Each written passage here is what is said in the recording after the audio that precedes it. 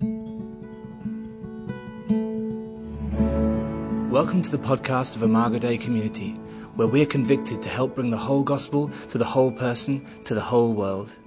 Join us in this Sunday service as we look to the scriptures, seeking to be transformed into the image of Christ. Good morning, Imago Dei. Well, it's that time again. Super Bowl Sunday for all you artists. Just so you know, there's a football game. We're so glad that you're with us today. Next week, we're going to start the series called Becoming.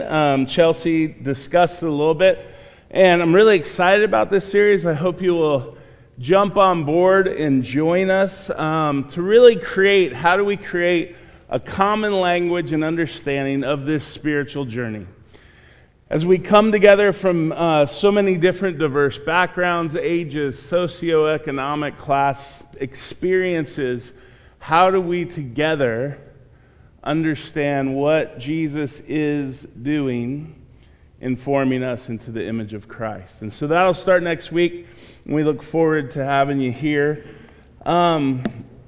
Today we're on the third week of Saving Justice, and we're wrapping this up. And we've looked over the last couple weeks of what is God's heart for justice. Gabby did a wonderful job of just from her own experience and from the Old Testament and from scriptures and from Jesus' own life to show us that God loves the stranger and the foreigner and calls us to that. Tyler last week from his experiences pastoring in Arizona as this quote-unquote issue becomes very applicable to them because their neighbor now is someone who has immigrated in. And how as a church community they navigate the love of Jesus in that moment. And as we think of the larger church, at this moment, we are seeing the church rise up and call for biblical, compassionate immigration reform. As some of you might think this is a new thing that Imago's jumped into, but the reality is the Southern Baptists focus on the family. This is across theological lines from conservative to progressive. Within the church today, churches are consistently calling for immigration reform that protects borders, creates pathways for legal citizenship, and affords those who are here on expired visas to find a way to become legal citizens. Today, I want us to consider what it looks like as an opportunity for the church. When we first moved here to plant Imago in 2000, we settled in the David Douglas School District area. And my oldest son, Josh, his best friend was Alan. And Alan and his family came from Bosnia. And we learned that over the first 2 years of his life, he spent underground because of the genocide that was taking place in the ethnic cleansing of Muslims. Alan's dad was university educated. He had a science background, but the only work he could do here was drive a cab for 60 plus hours a week. And they lived with cousins and uncles to afford housing, and Alan became Josh's best friend. And so here we were moving to plant this church downtown in 2000. This used to be kind of a very different neighborhood. Now it's really cool. Wasn't as cool when we started working down here. But what we saw was one day Alan's younger cousin came over to play. Just a young girl playing with our kids. And one time she was in our house and she saw a cross on the wall. And her face turned white. And she got super scared. And I remember thinking to myself, like, what's the deal? And it was at that moment that we realized that the cross, which for us and for the people of God is the greatest symbol of the love of God for all humanity, had been turned into a symbol of terror for her. As Milosevic misused that designation of Christian to get rid of people that were other than him. A symbol of humanity's hope was turned into a political symbol of oppression, and that people who didn't know Jesus ran from it. We want to look today at the heart of the issue. And at the heart of the issue really is the Great Commandment.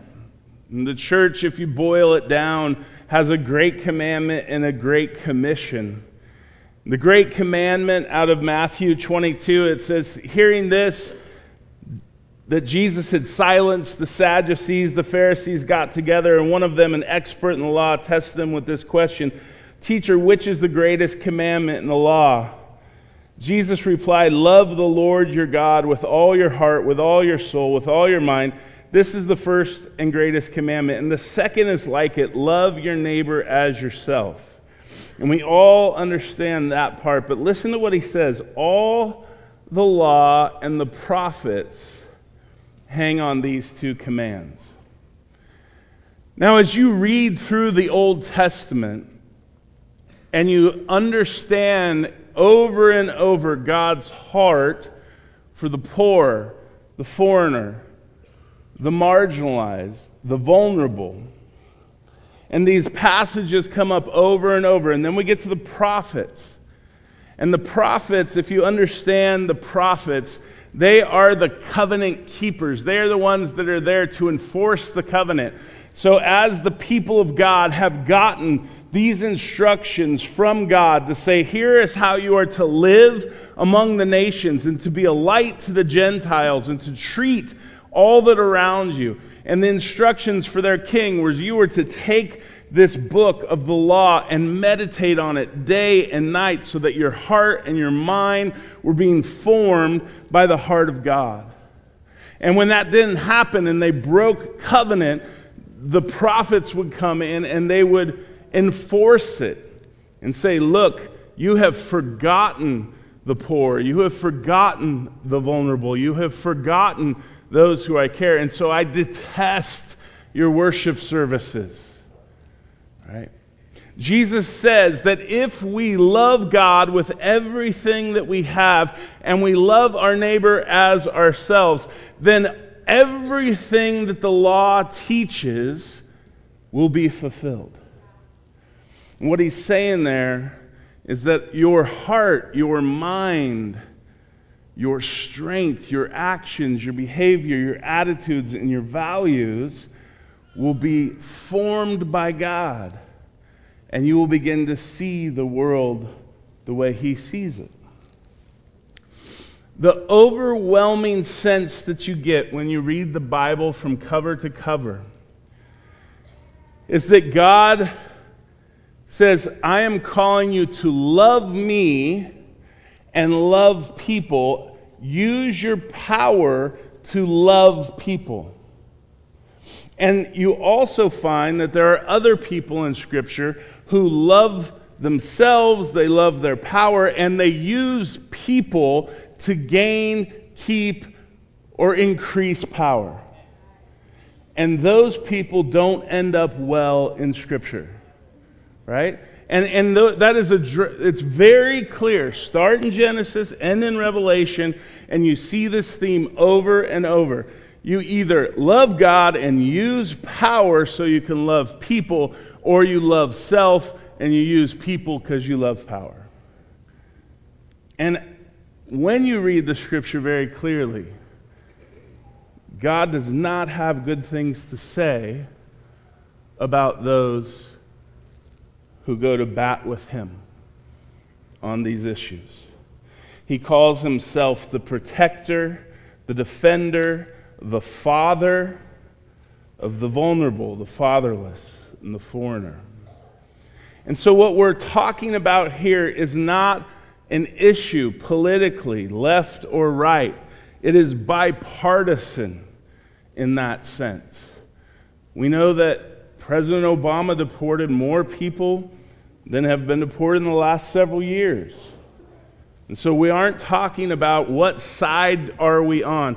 And when we come to issues like this and like so many issues, I'm reminded of when Joshua, they were going into the promised land, and they were to take the land that God had promised them. And before he goes in the night before, he's standing there before the angel of the Lord, and his first question is, are you with us or are you against us?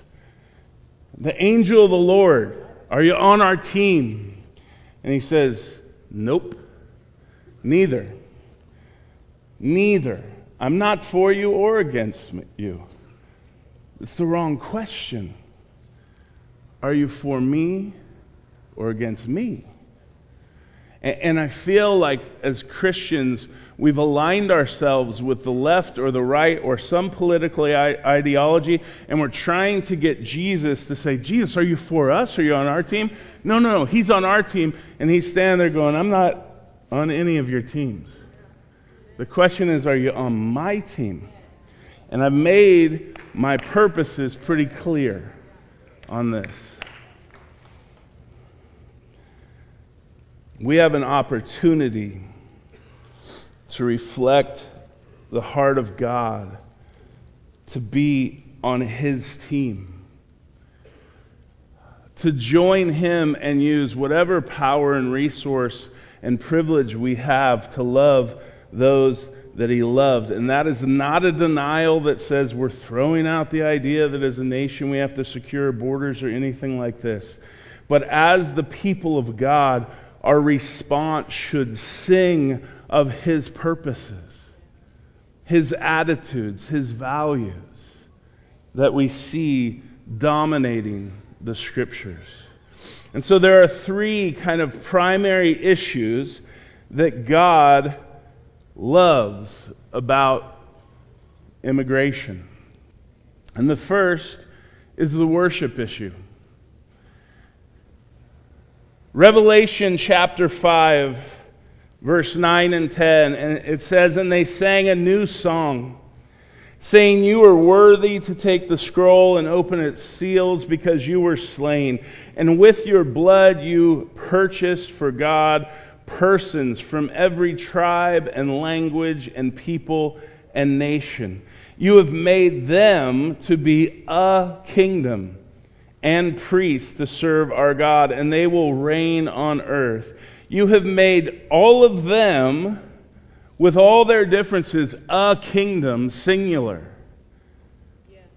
to serve as priests together for their one God, and they will reign on earth. Revelation is a picture of worship. When we come here every Sunday, we are only practicing for heaven. Not that it'll be one long worship service. Heaven's way better than that, I promise you. But the idea is that we will be one family with one Lord and one God. And if we open our hearts, we will see that it's possible for worship in Portland to look a lot more like worship in heaven.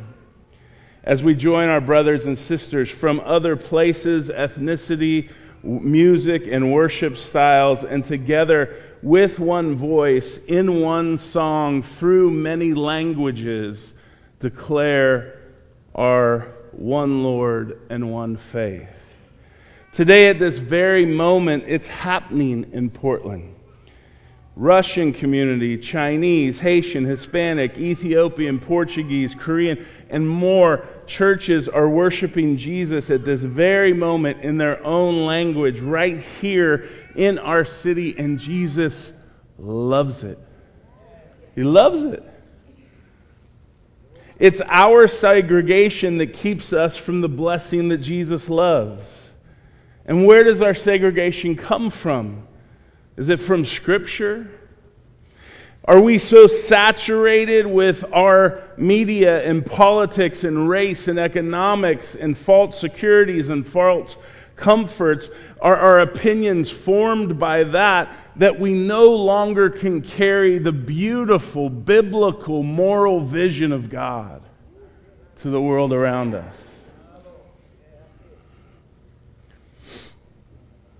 We have to ask ourselves, is immigration really a threat to our way of life, or is it an opportunity to participate with Jesus, to care for the vulnerable, and to hear them worship our Savior and theirs? To embrace our family members that we haven't had a chance to meet yet. It's also a solidarity issue. We know that Jesus said, if you have done it unto the least of these, you have done it unto me. And I love in the book of Hebrews that the writer of Hebrews talks about entertaining the stranger. And he says, and some have entertained angels without knowing it. So what both Jesus does and the writer of Hebrews does is say there is a possibility that the next time you reach out to that vulnerable person, it won't be the vulnerable person. It'll actually be Christ. It'll actually be an angel. And will you be the one to go, get out of here? I know I have done that. I wonder when I stand before Jesus, how many times will I say, I was with you like several times. You walked right by me. The writer of Hebrews in chapter 11, verse 13 says, of all these people of faith, he defines them this way. He says, all these people were still living by faith when they died.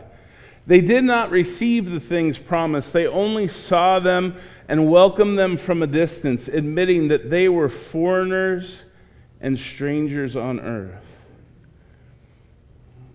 We are all strangers and foreigners. We talked about exile this fall and the idea that we are in the world but not of the world. And Scripture uses the idea of immigration as a metaphor for saying this is actually how you and I are to relate with the world.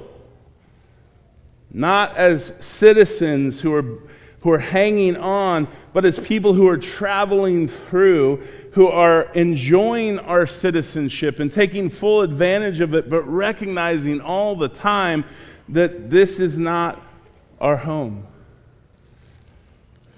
So what does it look like for followers of Jesus to learn from our brothers and sisters who are refugees or immigrants?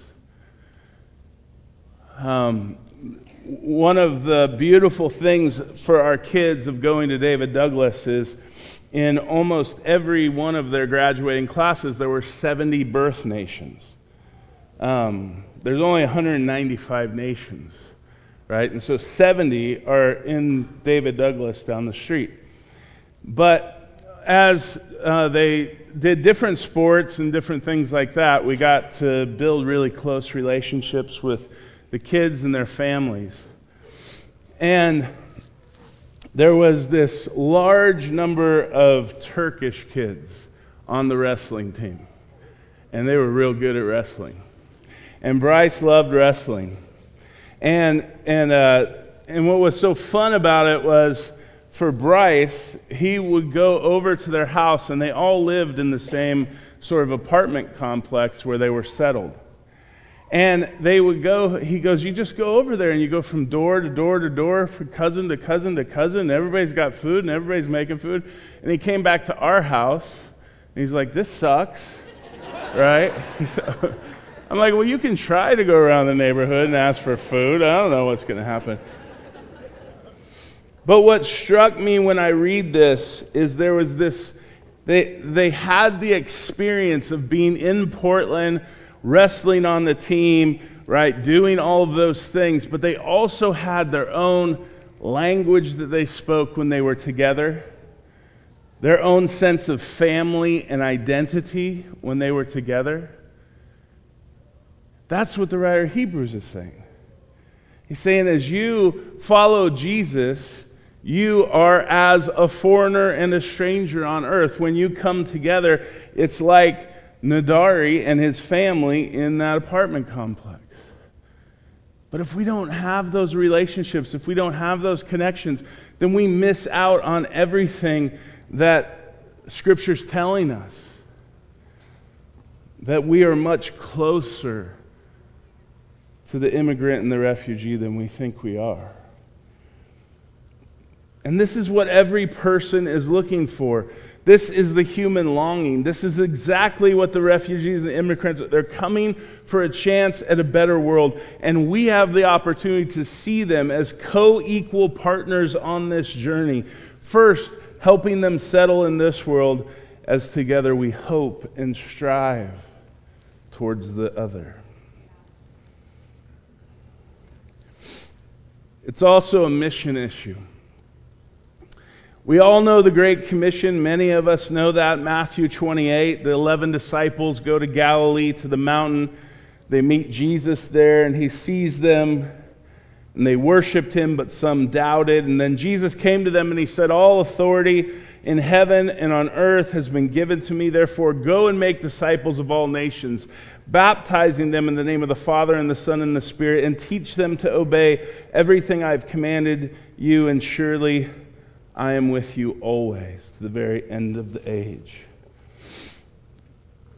The American church, for the most part, is in decline. Mainline churches, mostly, more non-denominational churches, are pretty flat. But what we see is incredible growth in the Church of North America. Between 2007 and 2015, the white church by affiliation declined by 8%. The Latino church has grown by 65% in the same 7 years. They account for 16% of evangelicals. That is 33% higher than 7 years earlier. And some of us might see that as a problem. But here's what I think. Because this is happening in other areas of the church too that are thriving. The Romanian church, the Russian church. And God is willing to bless those who are willing to bless Him. And so what we see is the face of the Church of America changing. And now this isn't an issue of immigration. This isn't an issue of stranger or even an issue of neighbor. This is an issue of family. These are our brothers and sisters in Christ. The percentage of refugees and immigrants that become believers is staggering. Look at this quote. 86% of the immigrant population in North America are likely to either be Christians or become Christians. And that is far above the national average. The immigrant population accurately presents the greatest hope for Christian renewal in North America. We should not see this as something that threatens us. We should see this as a wonderful opportunity. That's incredible. That if the church was to revitalize, it may just be our brothers and sisters who are coming in or meeting Christ who revitalize us. That is a beautiful thing. And evangelism, and for some of you that's a dirty word, but here's what I want to tell you. It is at the heart of liberation.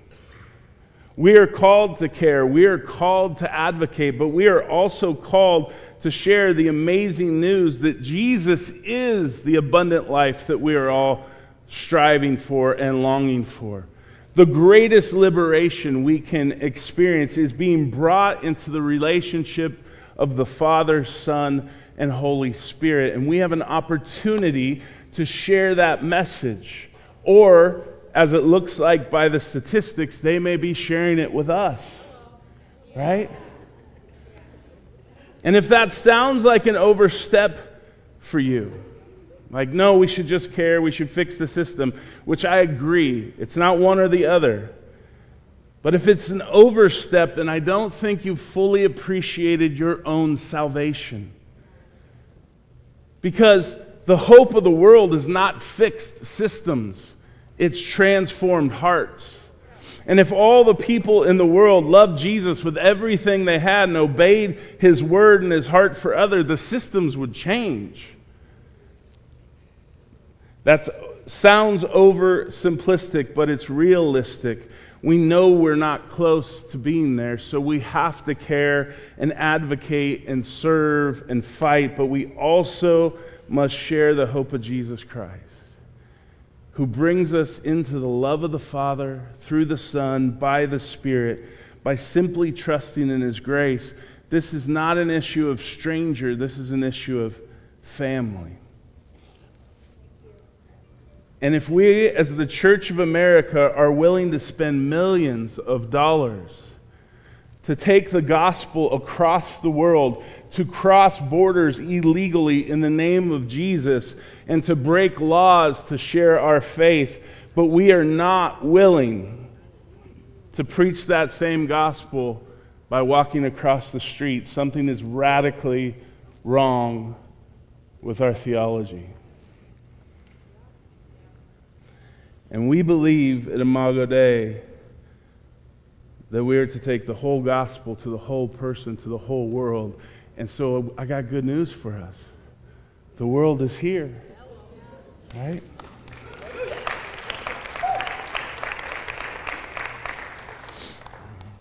So when you hear about that invitation for next Sunday night, what we're really doing is saying, what does it look like for the church to rally to God's heart?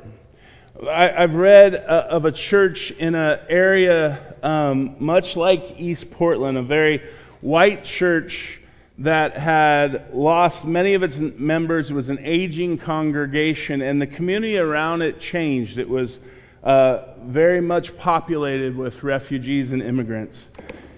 And rather than sort of tucking in and hiding, they started to provide legal aid. This little church of 60 people. And they figured out all the ins and outs, and pretty soon they were endorsed by the government to provide this legal aid, which oftentimes is very costly for people who don't have much money, and it's not much help. And so they were endorsed as a certified legal aid little group. And the church itself, in the course of 5 years, 60 little people provided legal aid to over 5,000 members of their community. That's beautiful, right? They're there. They're their neighbors. They're taking the gospel. And by the way, these are not just Latino people or people coming from Mexico. These are Irish people. Yeah. Yes. Amen. You're welcome, my brother. So ESL is part of that. It was interesting moving into David Douglas because while the kids, as they came in from other countries, they picked up the language so fast. 103 languages at the high school of David Douglas. There are not teachers who know all that language, right? But they take the kid and they just kind of stick them next to somebody and say, good luck. And they got it, like really quick, but the parents very rarely do. And so being able to teach ESL and help families navigate. I'm also looking at how in the world can we see these thriving leaders in churches that are really revitalizing Christianity in North America. But so often they feel like they're at the kids' table. And then there's like the white leaders in the white church, and we're at the big table, and we're like, oh, look at them. So cute. That's not right.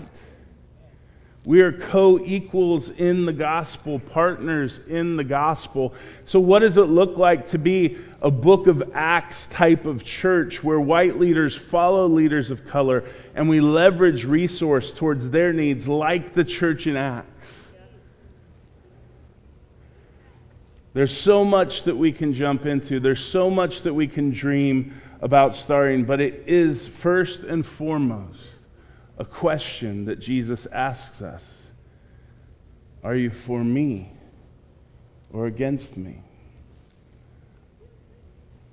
When I think about Alan's cousin and her reaction to the cross in my house, I would pray that we would live the kind of life that no matter where you came from, when you look at the symbol of the cross, you would see it as the greatest hope of humanity. And that can only be possible when Jesus is King of our life, not just an addition. And so he sets a table for us. And he says, you who were stranger, I am making you part of my family. And he sets that table right here, and he sets it at the border, and he sets it everywhere around this city. And says, will you come and take my flesh and take my blood and become my brothers and sisters? Be brought into my Father's house as one body of Christ. And so just as we might help someone navigate their way into their citizenship here, somebody probably helped you navigate your way into the citizenship of the kingdom, who sat with you and told you about Jesus, who explained what it meant to be part of his family and his world, and who brought you to this table. Jesus Christ is the one that moves us from strangers to neighbors to family. And the question is, will we join him? Let's pray. Father God, this morning we come to you recognizing, Father, how far all of us are from your heart. And so, Father, I pray that this morning we would bring that heart of confession to you, God, to say, I believe, but help my unbelief, God. To ask you to forgive us when we have missed you because you showed up as a stranger among us and we ignored you. God, to